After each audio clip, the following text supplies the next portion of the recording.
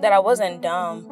I just wanted to still believe in people. And I'm just kind of sitting there like, I gotta wake up from this dream. This is like really fucked up. Like, when do I wake up? It was one time, like, I gave the man a compliment on his outfit and my mom accused me of having sex with him. And I'm like, what is going on? And so she says the sack was empty, essentially. So there's no baby. The sack is empty. Me and my sister were ejected from the vehicle. For me, it looked like I would look like I was dead. When they saw me, like the blood that was on my face, just laying there, I was not conscious, I wasn't talking.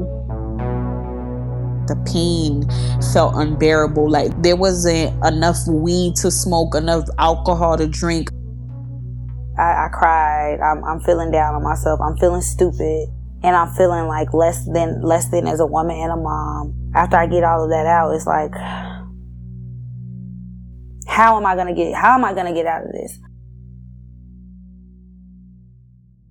This is not the end of your life. I tell people all the time, and it sounds crazy, but HIV saved my life. You can't experience full peace and full joy and full love if you're still holding on to hate and unforgiveness. There's just no way. Like, we're all just human. Like, I navigate the world a little differently, but like, so does everyone.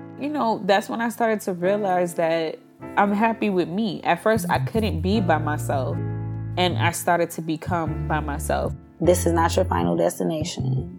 This is just a moment. I kept saying to myself, this is just a moment.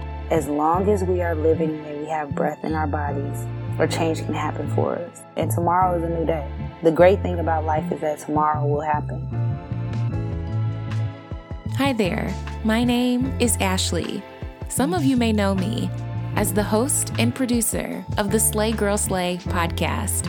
And for years, I've been sharing my stories in hopes to motivate and inspire people across the globe.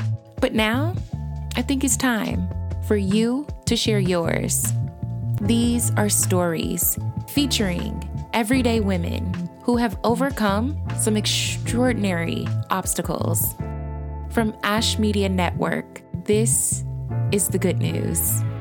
Streaming January 9th on all audio platforms or wherever you get your podcasts.